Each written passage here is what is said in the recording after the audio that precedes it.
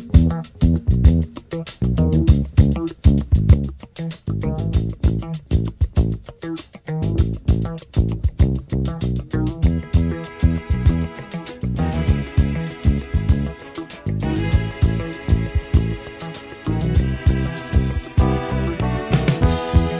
I wake up in the morning, love, and the sunlight hurts my eyes,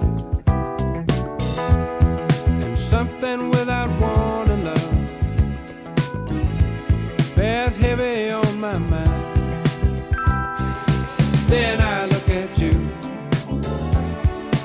and the world's alright with me. Just one look at you, and I know it's gonna be a lovely day.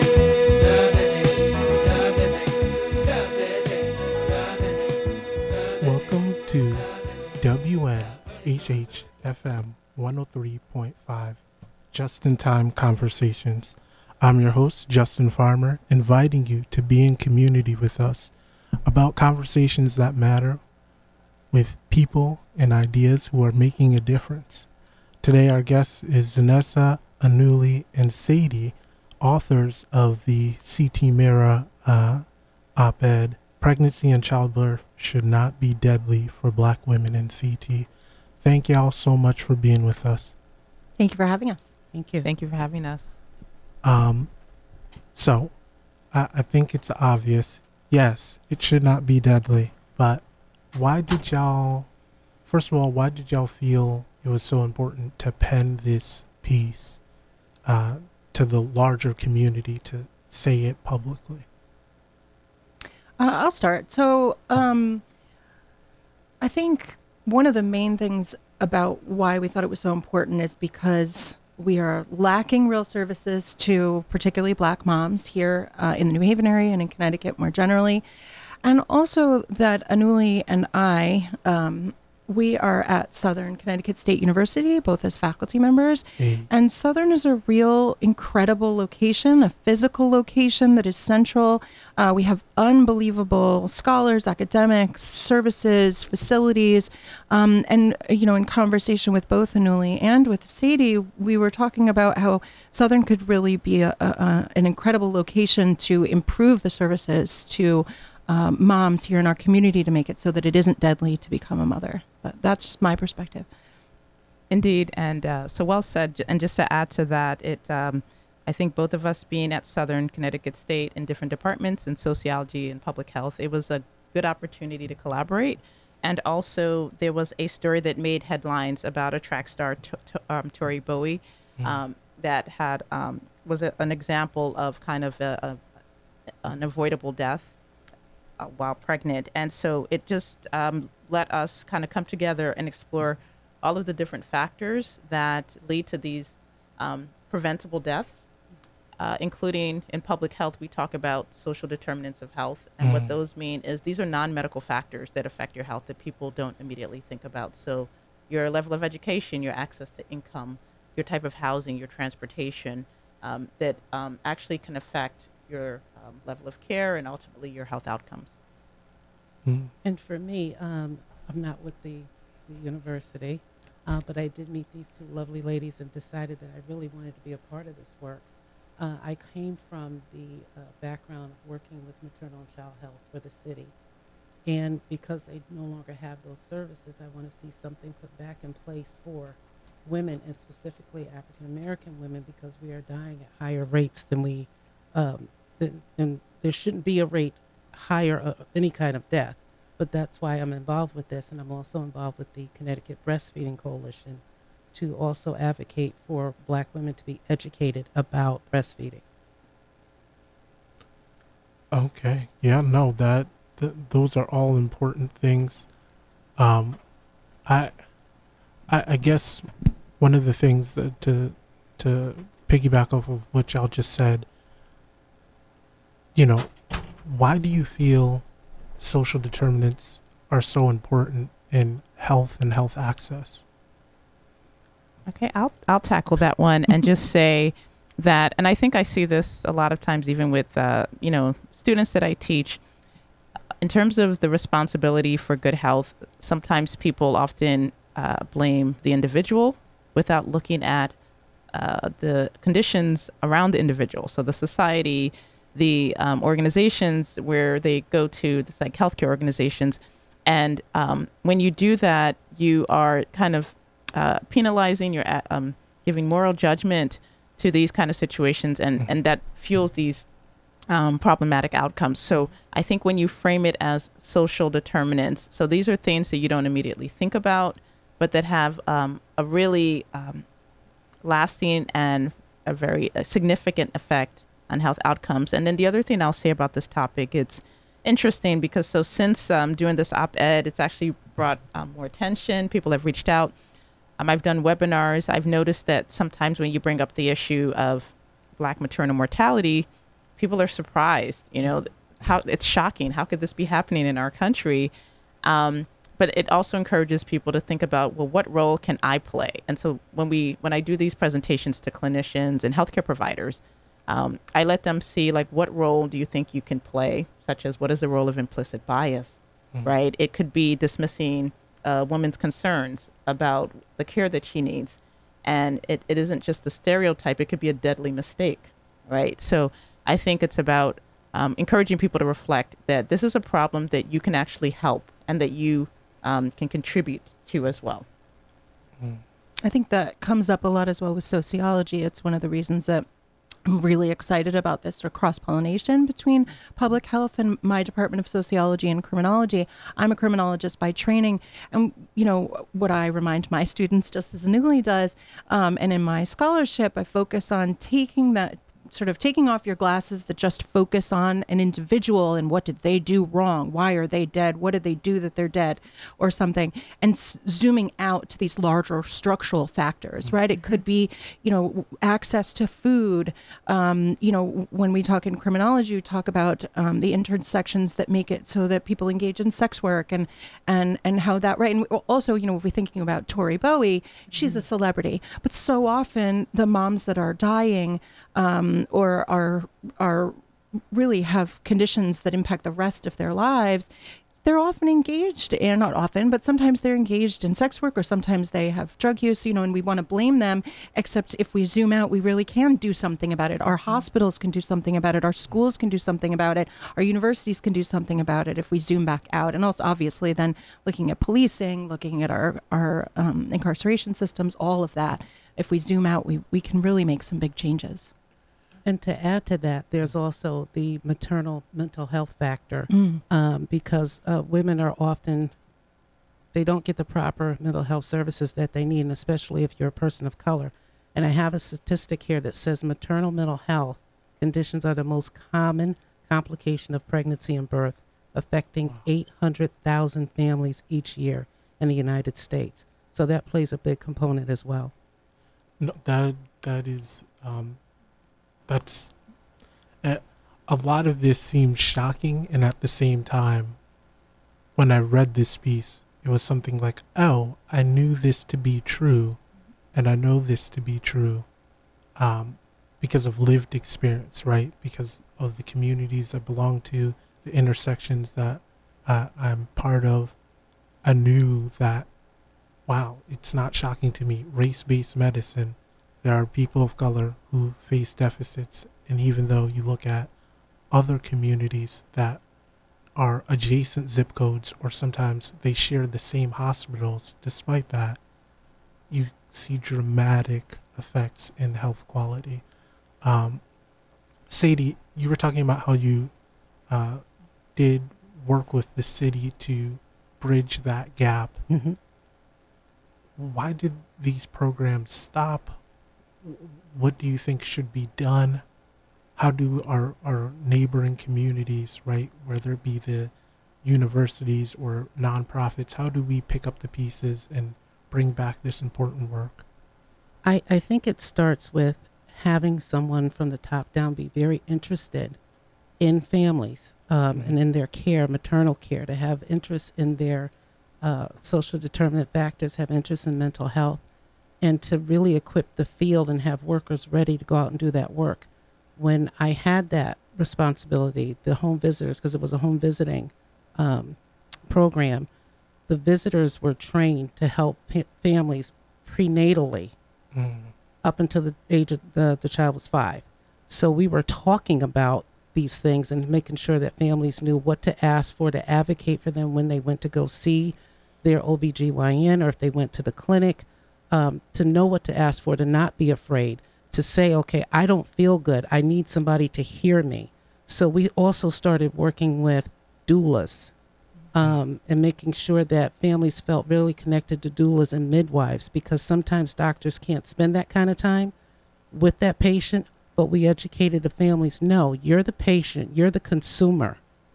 You fight for that right. If you're not feeling good, you have somebody advocate for you, and you learn how to advocate that, no, I want to be seen and I need to be seen because I'm not feeling well. And believing Black women, right? Which Yes. is so incredible and just doesn't happen so often. Black women are so often minimized, are so often not listened to. Their pain is minimized. They're thought of as liars. They're thought of as in all of these terrible things.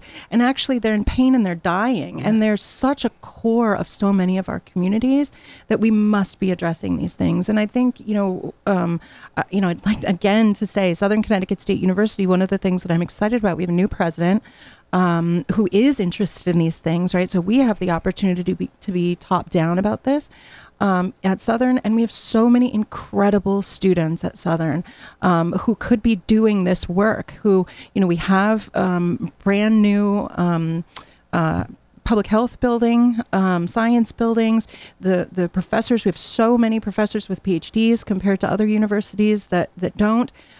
We could be training this next level of this next generation of doulas, of nurses, of doctors, of social workers, of sociologists, right? All of we have that richness. It's just about how prioritizing these Black women, in particular Black and brown women, so that we can make these intergenerational changes.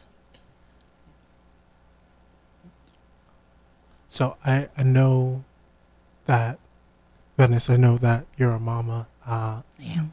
How does it make you feel as a mom, right, to know that, you have this kinship with others around having children, and then knowing that there are groups of people who just aren't getting the access to care?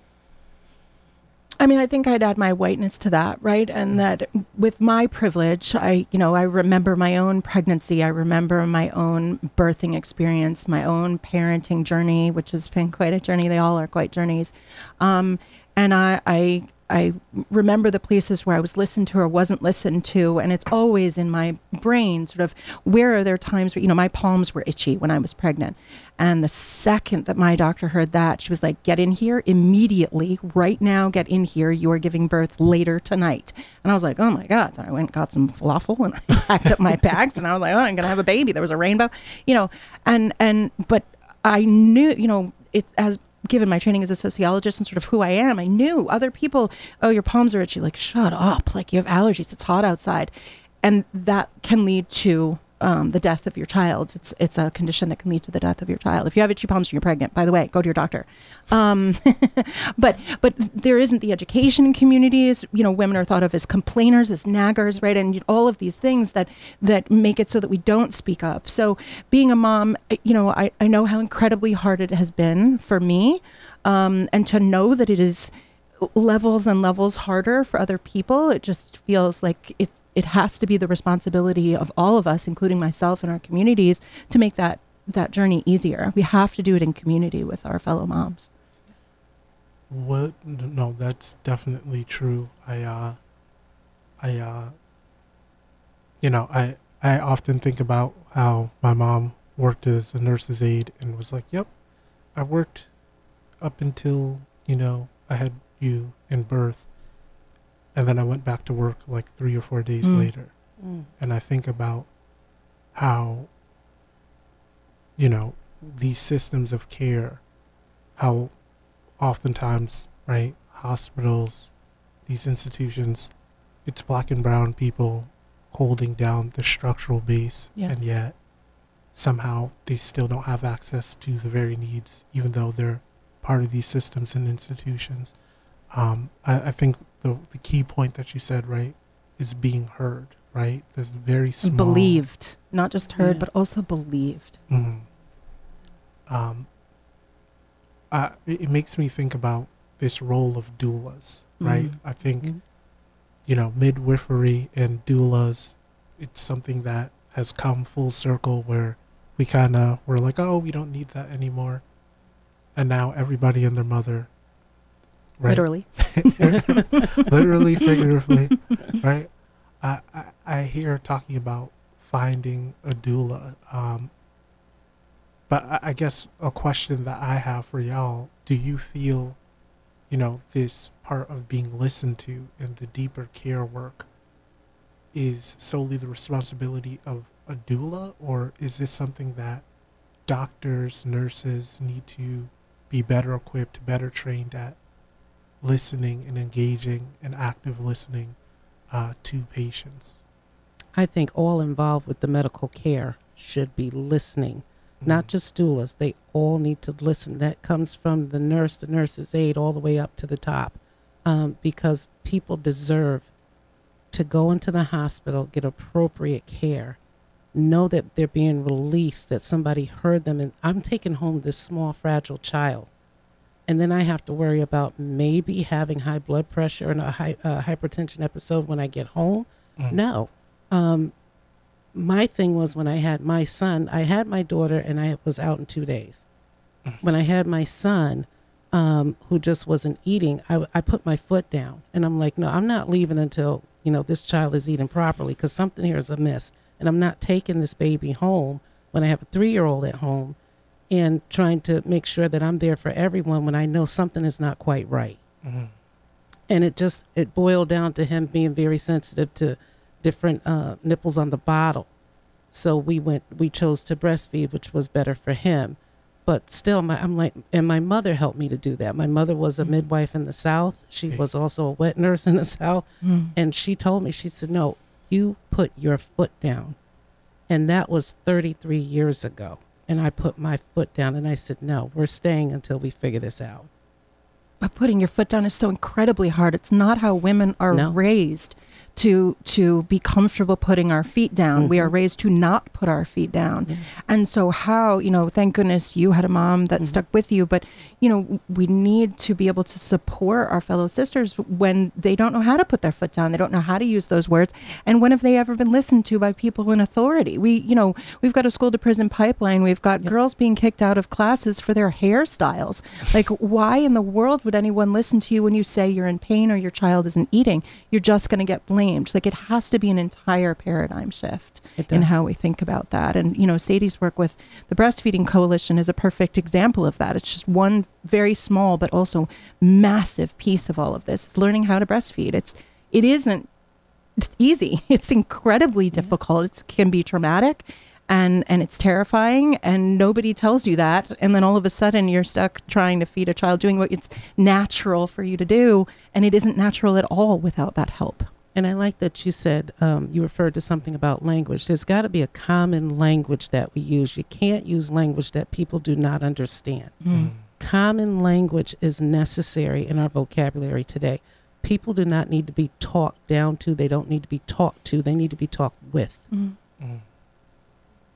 I want to echo what was said about it being everyone's responsibility, and also the need not to blame, and looking at external factors. So if you're living in neighborhoods where you don't have access to fresh produce, and even policy factors that are either slashing, let's say, benefits for people to be able to feed their families, and how that can affect your nutrition during your pregnancy. And so maybe instead of being blamed for having a poor diet, looking at some of those factors, such as the policies that are in place. And we can't also ignore the effect of COVID-19. So things have already, COVID-19 really aggravated so many disparities as it relates to the mental factors, the physical, emotional, social tolls. And they're going to be even worsened for Black and Brown communities and Black and Brown women. And so even to echo that point about believe Black women, it is so important to note that everyone takes a role. So if someone is coming to you complaining of that pain or chest pain, it's not that they are making things up or having stressed out or being misdiagnosed. It's important to understand that just dismissing those concerns aren't just problematic; they can be deadly, and they can affect families by not just losing, let's say, a mother and the child. How does it affect the existing members of the family, which can really contribute to generational trauma in families? So there's just so many multifaceted factors to consider. Yeah. For those of y'all who are just joining us, you're listening to Just in Time Conversations, WNHH FM 103.5. I'm your host, Justin Farmer, with our illustrious guests, Vanessa, Anuli, and Sadie, authors of a piece, Pregnancy and Childbirth Should Not Be Deadly for Black Women in CT. What brought you to this work? How did you end up here today in this work? Short answer to that. So, and I tell students this is an example of your research begets research, so that when you do research, it creates opportunities for you. So I've always been really passionate about health equity and health equity as it relates to so many different factors.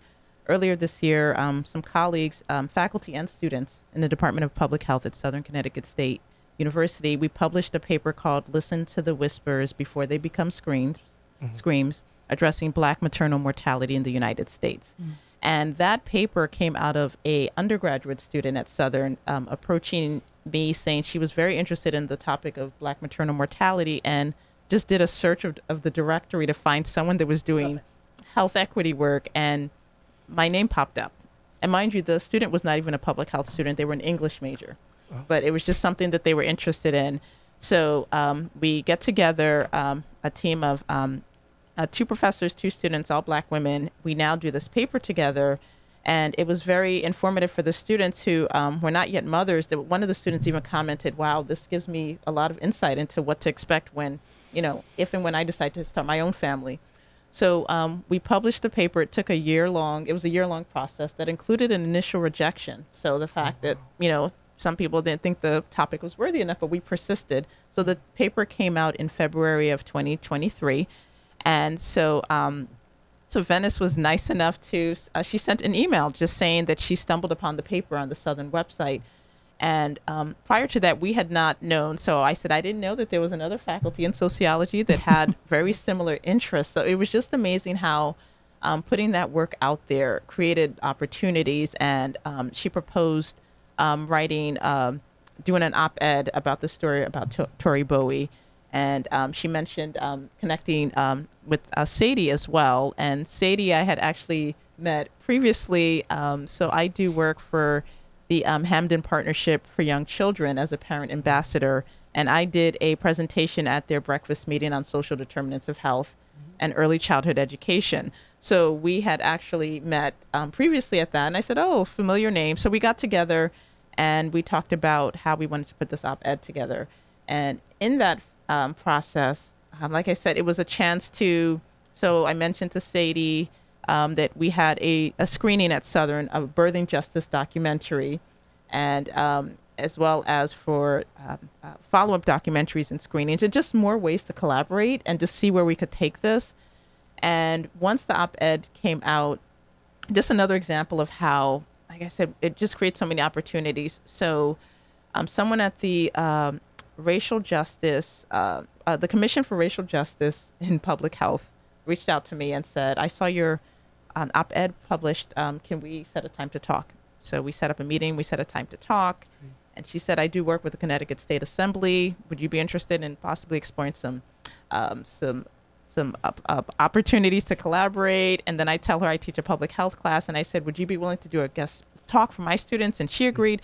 So I think what's exciting is that we are getting the attention out there, but we're also collaborating more, getting more resources, and involving students, which I think is really an important part of this as well.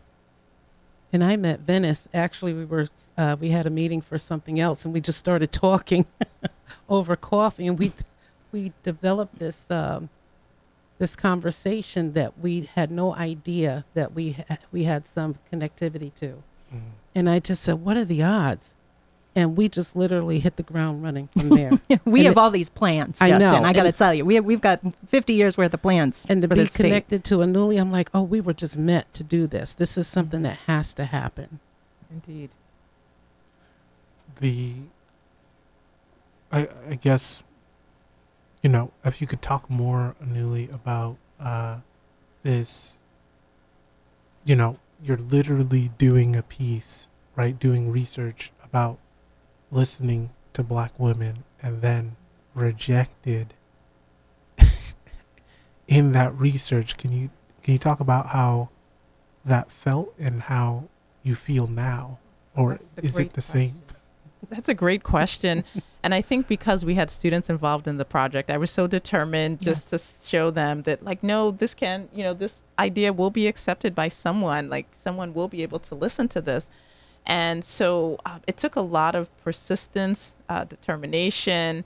So when getting that initial rejection, I think, you know, the tips I told to students was just, you know, keep going. Like, you know, there will be a home for this idea. We don't know where yet, just keep going. And the student did comment later that it was important for them to see that, right? To see that, okay, if we keep persisting, we can find something. So we just shopped around for another journal. And like I said, there's a lot involved in research. It's very painstaking. You have to, our paper had over 100 citations, references. So you're really digging into the literature. It's also very, it can encourage you to reflect because, you know, I think throughout the research, you're constantly encountering information that literally childbirth is one of the deadliest things that a Black woman can go through in this country. It can be jarring to continue to, and I think when you're mired in the research and you're seeing these statistics and these data, it could be discouraging. It could be very deflating. But so I think seeing the culmination, the product with your name on it, I mean, it does something. And you know, the students were even saying, let's write more. Like, what's our next topic? Which is the beauty, right? To see. So there were many lessons, I think, including seeing things through. That's a very important lesson. Just see things through. When you have a product in hand, there's nothing like that. The other thing about having a product in hand, it shows that you have like an expert, or you're an expert in that topic, and then you get invited.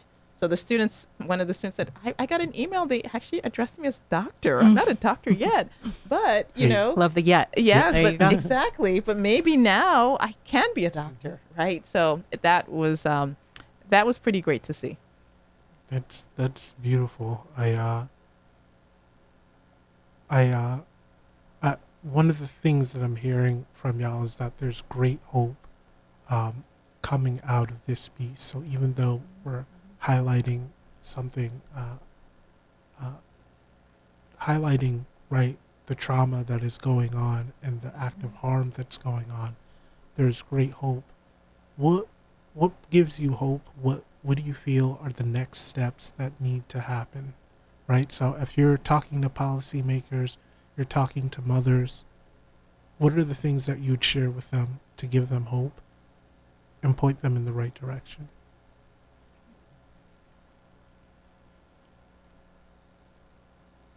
I think I just add, I think what gives me hope is seeing the word get out there. So more and more people are getting exposed. When you disseminate information, you never know who's out there listening. Some of them might contact you and ask. Some of them may not. But I think just getting the word out there, spreading the word, the knowledge, and I think the collaboration between different sectors, so academic institutions, community partners, and the more that people hear about this, the more they can talk in conversation. It can also make people feel less isolated, to say, oh, I'm not alone. Like, maybe someone else is going through this. And I think there could be some really great beauty in sharing and some power in just that sharing and collaboration. I think especially about things that have been taboo to talk about for so long, right? That because moms are supposed to just love being a mom and love being pregnant and, like, you know, you're glowing and all these things. And I think it's so important to just be honest with people and say, you know what, pregnancy, I suppose there are people out there who glow during pregnancy. I certainly wasn't one of them. And most people I know weren't, right? Pregnancy can be incredibly difficult. It can be incredibly isolating. You know, you add domestic violence to that mix. You add having other children to that mix, right? It it can be so hard. And being able to have honest conversations with people, I find social media has also changed it, because people are willing to talk about all of the different pains that they have, talking about endometriosis, talking about all sorts of, all the different problems that happen during pregnancy, during childbirth, and then afterwards. So that gives me hope as well. And also the students, right? I mean, at Southern, I keep meeting every single student. It's freaking amazing. Not just because they're brilliant, but also because they have so much going on. I came from another university. I'm very lucky because I've been able to start again here at Southern in my hometown. I grew up in Hamden, but I worked for many, many years out in New Jersey. And the being able to see these Southern students who, even though, I worked at a state university before, the students are dealing with so much. I mean, they have deaths in their family. They have caretaking responsibilities. They've got multiple jobs. They have dealt through COVID. They've done all of these things, and yet they still come to class. They still bring themselves to class with children themselves, right? Dealing with pregnancy, all of these different things, and they still come to class, and they're still excited about these things, and they're ready to go. And I feel like New Haven in particular, right, has so many resources. I mean, You talked about different zip codes, right? So we have to force, some zip codes to listen, like this is what you're surrounded by. It's time to get this done, right? What Sadie was talking about, the incredible work that Sadie was doing, time to get that back up and running, guys. Like, it really just is. And hey, Yale, if you're not going to do it, Southern is coming and ready to do these things, because we are serving those communities, and we're giving those communities the opportunity to get an incredible education. We just have to support them in the ways that will keep them in school. And I personally would like to see the medical profession take some ownership and responsibility regarding some of this birthing trauma that is affecting Black women and women of color. There needs to be accountability. What does that look like? Well, we're just now starting, so I can't tell you right offhand what it looks like. But I do believe that accountability should come from the medical profession. No, that is a definite. I think one of the things that surprised me was that Connecticut in so many ways is a leader, and yet this national issue, right, persists. And so, to your point, Sadie, there needs to be a deeper accountability. Do y'all have thoughts, Venice and Lily, about what a deeper accountability may or could look like? As a criminologist, I think about accountability a lot. I think we have to first acknowledge structural problems, right? We have to get to a place where people are understanding that it's structural problems. And instead of looking down, which can be so easy, you have to look up, and you have to sort of look at the ways in which larger structures are creating these patterns. And once you see the patterns, you can't unsee them. And so, what do we do with people in power? We've tried a whole lot of things. Really it's numbers, and it's using our voices and speaking as loudly as we possibly can to as many people as we possibly can. And money affects them too. That's true. Indeed. And I want to echo that about structural problems, including many being the holdovers from the days of slavery. Mm. Yes. And so, Yep. In terms of the whether it is the not just economic, where people are housed, generational wealth due to policies that prohibited people from living in certain areas or even having access to home ownership. So just those structural barriers are ingrained and deep-rooted, and there needs to be a reckoning and an awareness of the way that those factors still are very pervasive and play a role in these health outcomes. And I'll add mass incarceration, right? And that this huge impact that mass incarceration has had, in particular on our Black and brown communities, that our criminal justice system isn't broken. Our criminal justice system, criminal legal system is working just as it was designed in order to break down these communities. The goal is to break down communities. And so as we continue to work to disrupt mass incarceration, and into my mind, work towards abolition, then we can continue to break down those structures. We have to also look at prisons, and frankly, pregnant women in prison are not that small of a population. We have to also consider them. And I believe that dads, we talk a lot about the women. Fathers can play a very important role as well in helping these moms be supportive and advocating for their significant other, because this is their child that's coming into the world.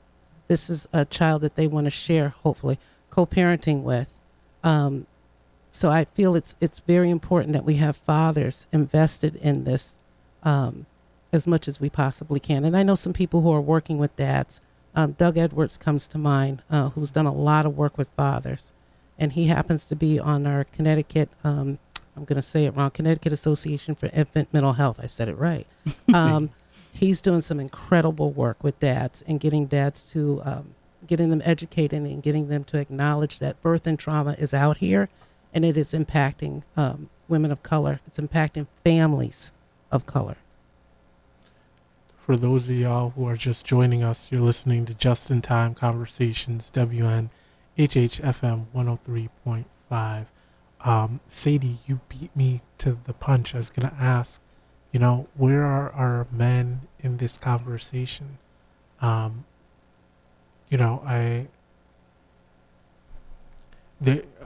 it comes to organizing, women are often leading, and I'm always just like, where are the brothers? Where are we in these conversations? So,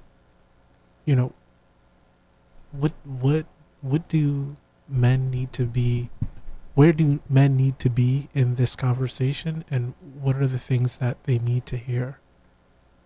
Well, I know when I was working for the city, we had a male home visitor who was working with dads, and he was also going to Whaley Avenue Correctional working with dads. I think he went as far as Cheshire to work with dads to keep them in sync with what development the child was going through, what those stages look like, and talking about brain development and things of that nature. And then he would talk to them about what the mom is experiencing, because of course they're separated because they're in prison. But those were the gentlemen that were in prison, the ones that were home and that were around and were doing their part. This male home visitor worked with them somewhat the same. He did a lot of education on prenatal development.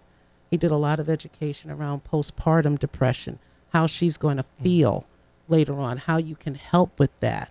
But also being a partner from day one when you find out you're going to be a father, to support her, to support each other. And he did incredible work, and we lost that person.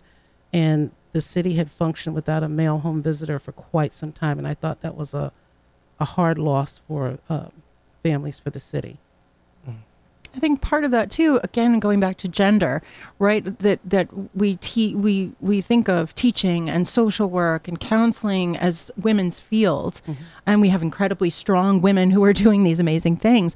But if we were, frankly, if we were to pay them more, right? Yeah. If we were to increase the salaries so that the people doing this hard work were actually earning a living wage, that would help. And also just teaching our students that social work is something that men can do too. That you don't, there isn't a gender to these different professions that you can do, helping professions. I have so many students, they want to be cops, they want to be probation officers, they want to be parole officers, correctional officers. Part of that reason is because the salaries are really freaking great, and the retirement is really great, where you get great benefits. So transfer that over to these helping professions, and also, again, with Southern Connecticut, right, have these schools that are training people to be nurses, that are training people to be social workers. Get some recruitment out there for men, because they really do want to help. It's just the traditional pathways to helping, quote unquote, helping is punitive, is within our criminal legal system. I just want to echo all of that. I think Southern has we have a new state-of-the-art building for the College of Health and Human Services. The most incredible building. If you can get a tour, there's nothing like it on this coast, frankly. It is absolutely state-of-the-art. Our public health program is actually one of, if not the oldest public health program in the state of Connecticut, and it's fully accredited, both the master's and undergrad program. And I think especially during COVID, there was more of a recognition of the role of just how important and vital public health is in our society. And then we also have dedicated faculty that are actually actively doing research on this type of these issues, health equity. Southern is considered a social justice institution, and so there are many dedicated faculty that really try to honor that with research, with teaching in the curriculum, just I'm bringing awareness to these type of issues. No, that is beautiful. As we come towards the end, you know, it's not often that I get to ask people, right? I wear multiple headphones, but you know, what are the multiple headphones, multiple hats that y'all wear? That's loaded. I can start. I'm a faculty member. I'm a professor, and I work very, very hard to be actively involved in the lives of my students and bringing my students into my research, into our spaces, creating a home for our students in the department and in our lovely buildings. I'm also a mom.